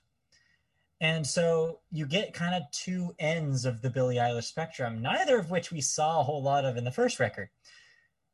In the documentary, she talks about when she's in that, they have that segment where she's being interviewed by the I believe German radio station, and in that they're talking, the German interviewer seems fascinated by this concept of Billie creating these dreamscapes with her music, these like weird, where a lot of the music from that first record talked about like these weird dreams that she would have, these nightmares that she would have, these weird like situations that led to a lot of lyrics written about maybe self-harm, maybe suicidal ideation. None of that is in this record. So a lot of the stuff that I think was off-putting to me about that first bunch of songs is largely absent here and replaced by these more concrete, set in her real life, day-to-day stuff. And I think that maybe that's why it works on a songwriting level in a different way. It's not so much about these symbolic lyrics. Here, the lyrics are mostly just Billie telling us how she feels about these subjects. And when she does go into the fantastical realm, it's not the dark one. It's one more about, like I said, about romance. She almost evokes a lot of feelings of like jazz and soul standards in a lot of the slower songs. And a lot of the ballads here, she seems like she's going for like that kind of vibe, an old school kind of vibe, as opposed to a edges of pop music vibe that so much of the sound of the first record was. It's fascinating. It's definitely, I mean, I won't say it's similar to the first record, because at times it does feel like it. There are moments, but there are moments. There are moments where she kind of harkens back. I think the singles, yeah, besides Your Power, the rest of the singles are very much in the vein of the first record, and I think that's on purpose. In a Taylor Swift kind of move, she is front loading like the stuff that she knows her fans will gobble up, and then maybe the rest of the album tracks are actually different. I think that's very smart of her, because it's going to Trojan horse a lot of people into this album that maybe wouldn't have come if she had led with the more ballady stuff. But I think the fact that she made Your Power a single before this album's release is very telling, because it means she wanted to at least give a hint about what the rest of this record is going to sound like. And that song is a pivot point, I think, where she's like saying like, yeah, this is the kind of music that I've been making, but this is the kind of music I can also make. These introspective songs about how I feel like I'm being perceived by the press and my relationship with, say, people in the music industry that are potentially using me and using other people. I have the same thought with the Halsey record of last year. Yeah. It's interesting that you mentioned that, because Halsey is also on the precipice of releasing her next record, which she's also making a huge swing with. She actually put out a trailer for that IMAX movie that she's putting out. Yep. I don't know if you watched that thing. No, but I saw the poster for it. But I am fascinated with that move. And in the same kind of way, it is very much Halsey taking ownership of her whole career and being basically like, this is the kind of music I want to make, and these are the kind of subjects I want to talk about. And it's really cool seeing Billie and Halsey both very young women in this space doing that and taking complete control. There's a quote that on the Apple Music on the app on an Apple Music story, I think that went out on the same day as the record. That was like Billie basically saying like she had so much time and freedom with this record. She truly feels like she made something that is her own. And that's really cool because a lot of artists don't get to do that right now in this time. And so the fact she can make this thing that's very her is very welcome and very exciting for young artists. Um, that all that being said, critically, and this is very interesting to me, critically, this thing is not getting great reviews.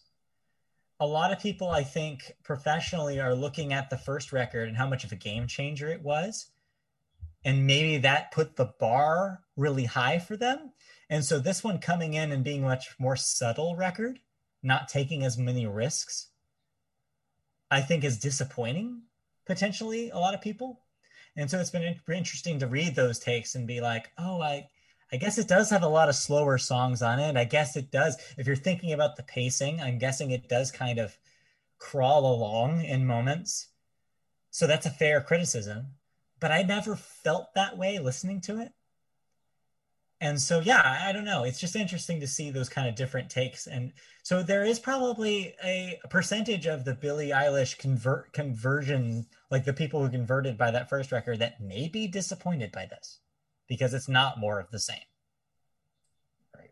It is an hour long though. Just note, Yeah, so it is that. it doesn't feel like an hour. I think it goes by really fast because the To me, it songs did. themselves aren't Yeah. too long. Yeah, But but I comparing could her with understand. current album chart topper Olivia Rodrigo, Right. which was only a half hour and a lot more easier to listen to, Yeah. I think you may have some diverging, like you said, some diverging thoughts on where pop music goes from here. Yeah, I think that is what makes this so interesting, is because, and I think this is what makes it so divisive too, is because, and a lot of the record is about this concept, right? About Billie feeling like she's now seen as this very important celebrity figure, whether she likes it or not. And that means that everything that she puts her name on is going to be dissected in a way that maybe it wouldn't be if she wasn't on this kind of upper tier of celebrity status. And so, yeah, I think you're getting these polemic takes because a lot of people are expecting this to be the second coming, literally. And it's just not, I don't think there was anything that she could have done to do that. And so she's putting out this thing that she has said more or less that is a definitive statement of how she feels right now. And so, yeah, I think there's a take it or leave it kind of like moment that's happening right now. And yeah, I don't know what's going to happen with Olivia Rodrigo making her very specific kind of thing as statement as well with her debut record. It's going to be interesting what happens to Billie. I think that this will cement her as a Grammy favorite. I could easily see this thing taking more Grammys. So more moments of Billie mouthing, please not me on camera. But we'll see. But I enjoyed it. I think it's good. I don't think it's gonna. I think some people are going to be disappointed. But I've had a complete like this has switched. This has made me Team Billie in a way that I wasn't before. Um, Even though that documentary gave me some pause about some aspects of her life. Um, I'll still put this as a mileage may vary, just because it can be seen Sure, as very diversive. sure, but even if it's not something that you end up jiving with, I still think it's a fascinating thing that you should listen to, that you should try, because whether she likes it or not, she's a very important figure in the industry right now, and I think that that means that this is going to be a fascinating listen, whether whichever side you end up falling on.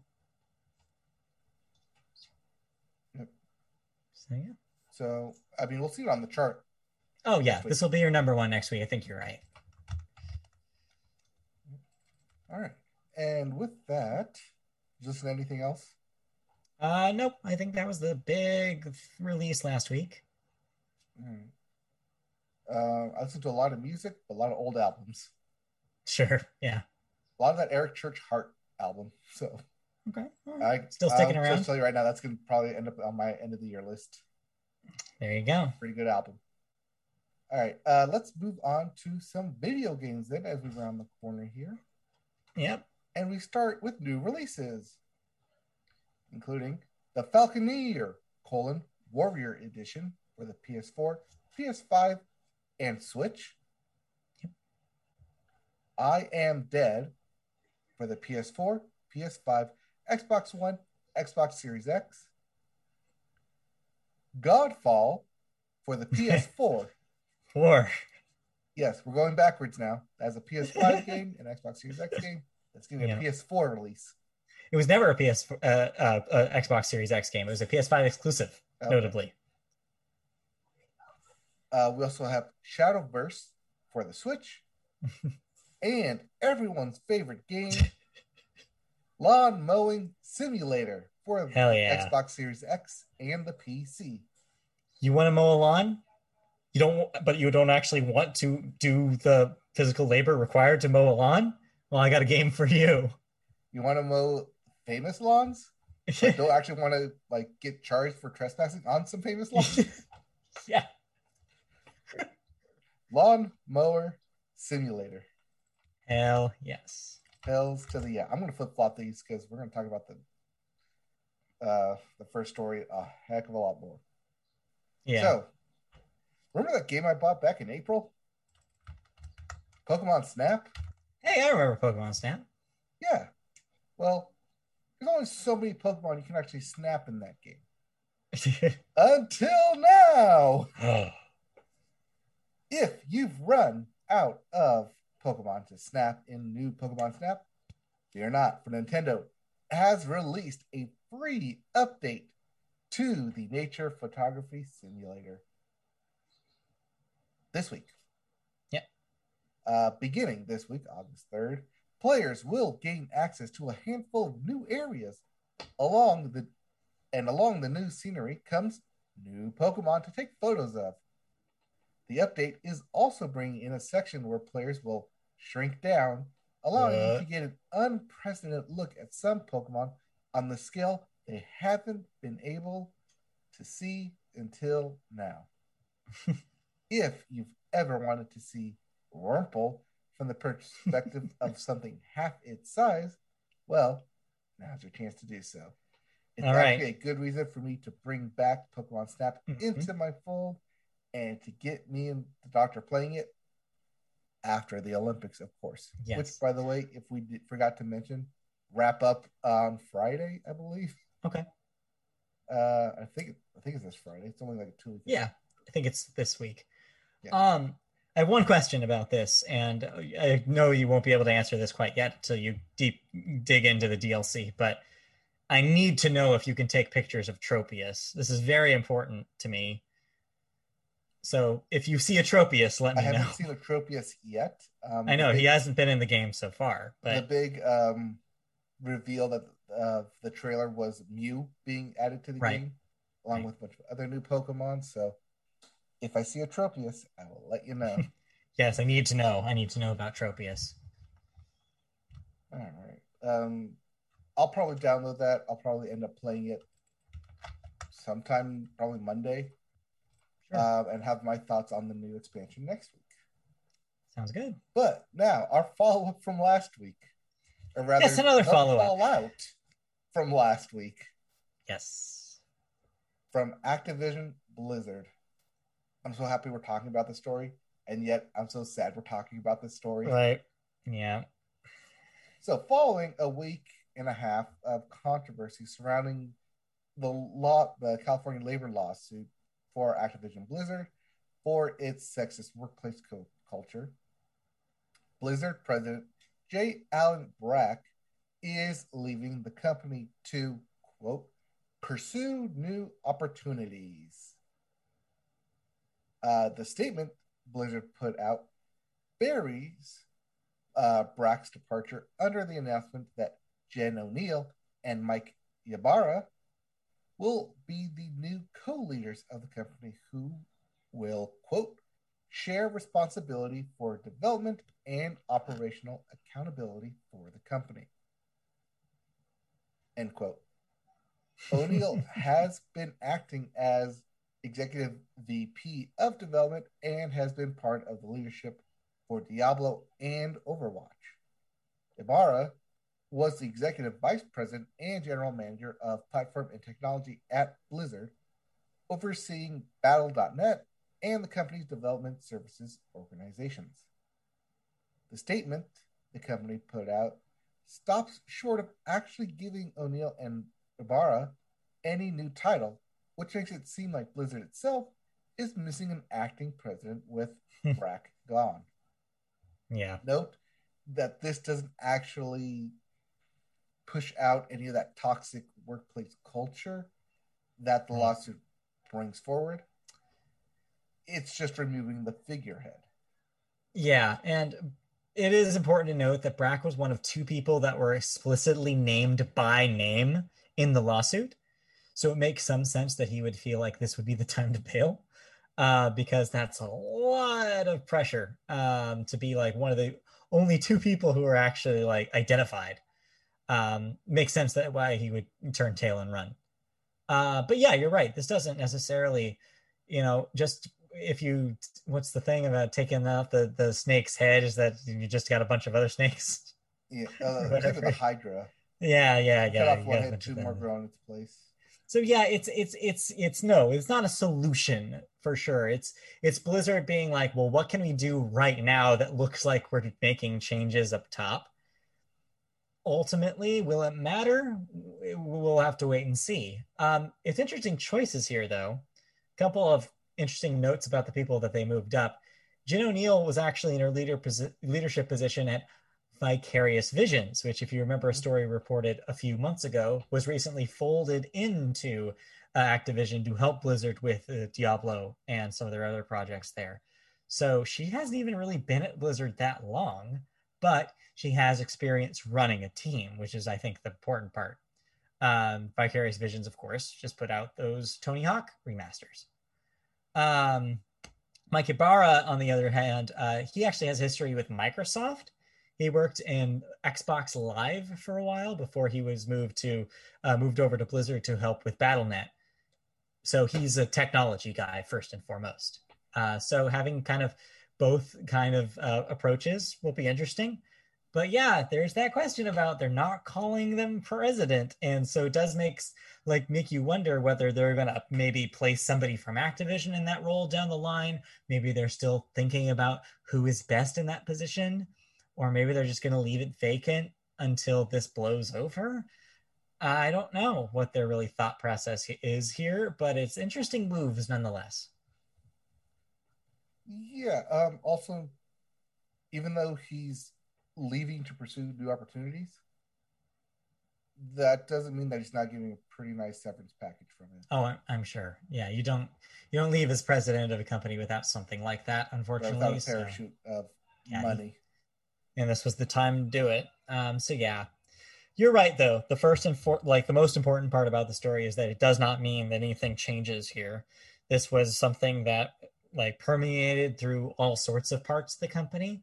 So removing leadership is not going to change much.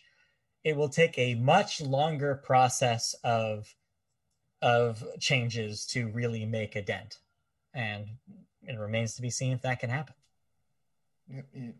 You can cut off the top, but the roots are still within the company. Mm-hmm. Yeah, they got a lot of work to do. Yep. Complete overhaul or Overwatch. Yeah. What company are they on? Yeah, that's them. That's them.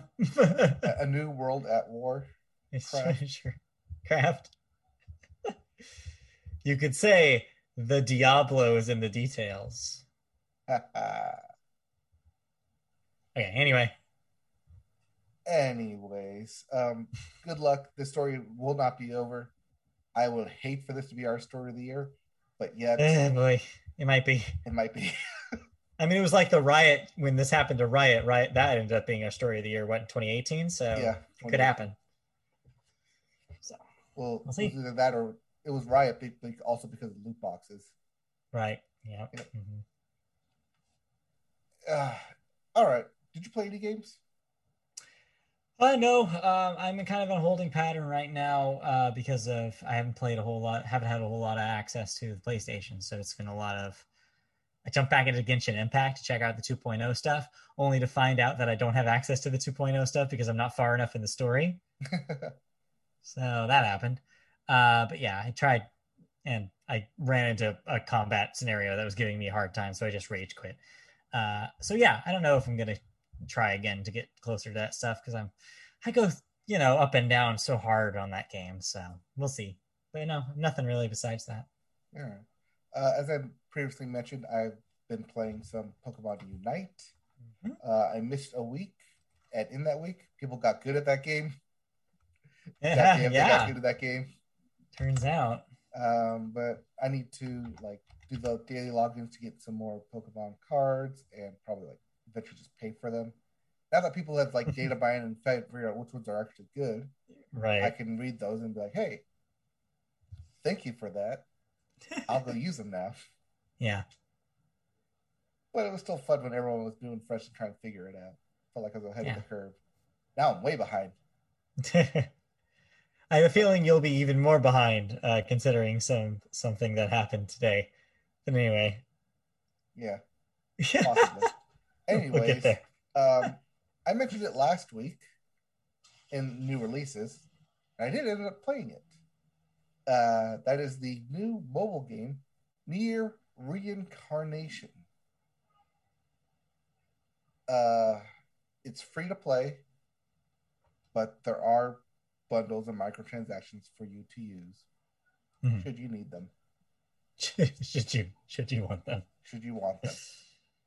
Um, it got $1 million downloads within its first week, so people are out there playing this.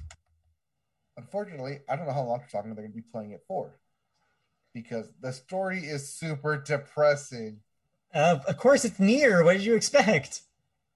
Sunshines and rainbows? No, I was not expecting that. But I was not expecting like each mini story to be a 3 act. Let me tug at your heart and tell you why everything sucks constantly. But okay, first off, I gotta get this out of the way. It's a beautiful looking game, Sure. really well done, very reminiscent of Nier Automata. It's not open world, but there's a lot to see and there's a lot to do within each one. Okay. It does at times feel like you're just going from battle to battle to battle, if that's how you want to play the game. There are other ways to play it in terms of like exploration and finding everything. But if you're just looking for the story mode and just going from battle to battle, it does provide that option of automating not only your run speed but also your attacking. So you can just get through each story beat and basically cry while you're out of running to the next story. Okay. It's fun. All I, right. I like it. I'm enjoying the story, even though it is Sad. sad. But then again, that is what Nier is. You're set into this Right. castle that they call the cage. It's a big maze. I'm waiting for it to pay off, like a bird setting free in the cage. But there's a lot of cage metaphors in here. Sure. A lot of crows and birds imagery in here as well. So part of me is like, I want to escape, but then also part of me is because I know it's an ear game. Maybe I'm in here for a reason and shouldn't escape. Sort of like a Shadow of the Colossus type deal, Right. Right. which Maybe. maybe I don't know. I haven't finished it yet. I just recently hit the you need to pay to Mm, be better part. sure. I leveled up all my characters because it's part of the basically the promotion of doing of pre-registering was you get all this extra coins so you can level up early. So I did that. It's fun being OP, but now I've hit that wall where I need to now level up all my other stuff, my weapons, and start using the loot box things to get more weapons so I can fuse them all to upgrade my Mm, shit. And that's the part that I feel is going to turn a lot of people off. But then again, it's also the part that's going to make them a whole lot of money because you need to do that in order to beat the bosses, in order to beat the battles, in order to beat all the side quests. So there is a certain wall after 3 levels where you hit the winter world where people will feel like, I don't want to compete with this anymore. I want to continue with it. But it's a very good game. I like this game. I like the visuals of it. I like the audio of it, the music, the sound, score of it. Very I feel like appealing. This is a conversation I think we've been having about several games now with Genshin Impact, Pokemon Unite, and now this, where it's like the game's quality is running right up against to the reality of the format that it's in. Yep. And that's such a frustrating thing where it's like you just wish that they weren't, that these ideas were able to exist in a model that didn't feel so dirty, you know? But then again, it's a free game. Right. They have to make money somehow. Free asterisk. And that asterisk bears so much weight. It does. Yeah. And I've hit that level where my characters are all leveled up, so I can't level up any further.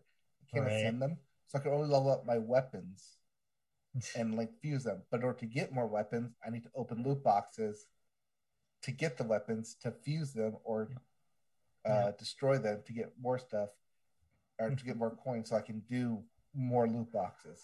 And that's how they get you. That's how they get you.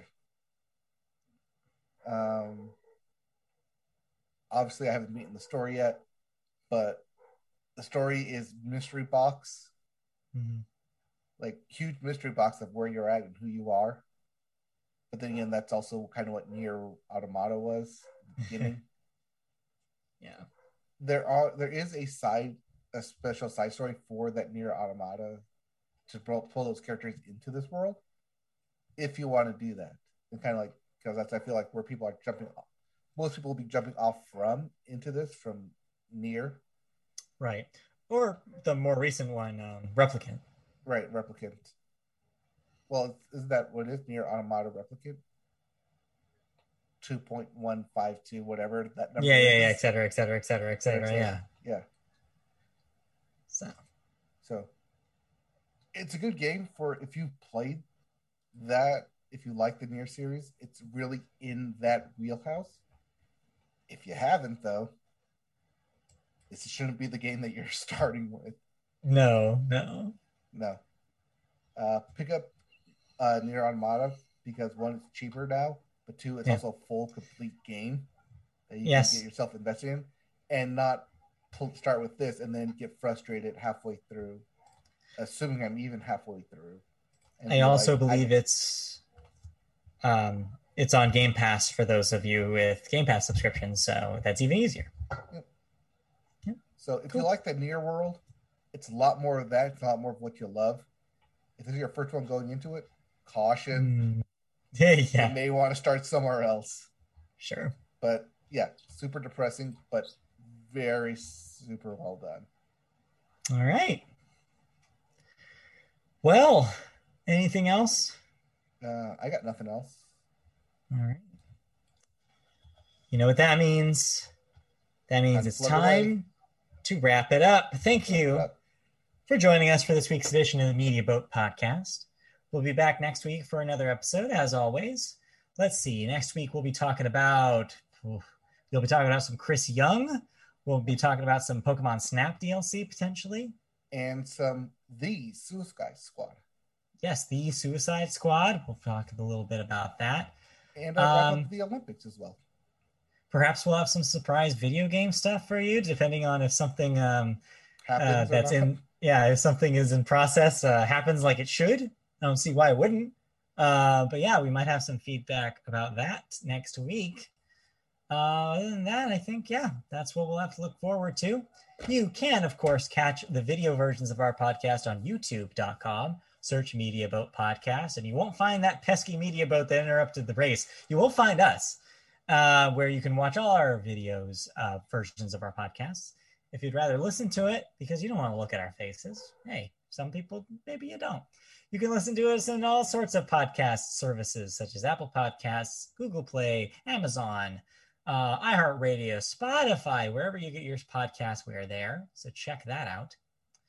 You can also see us in written form in social media services like Twitter, where we're at MediaBoatCast, Facebook, MediaBoat Podcast. Just pop that in the search window and find our page. On MediaBoatPodcast.com.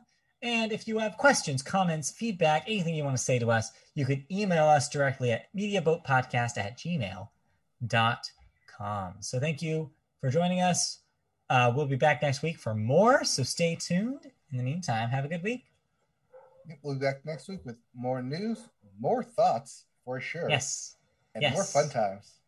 All righty. Bye-bye. Okay, bye.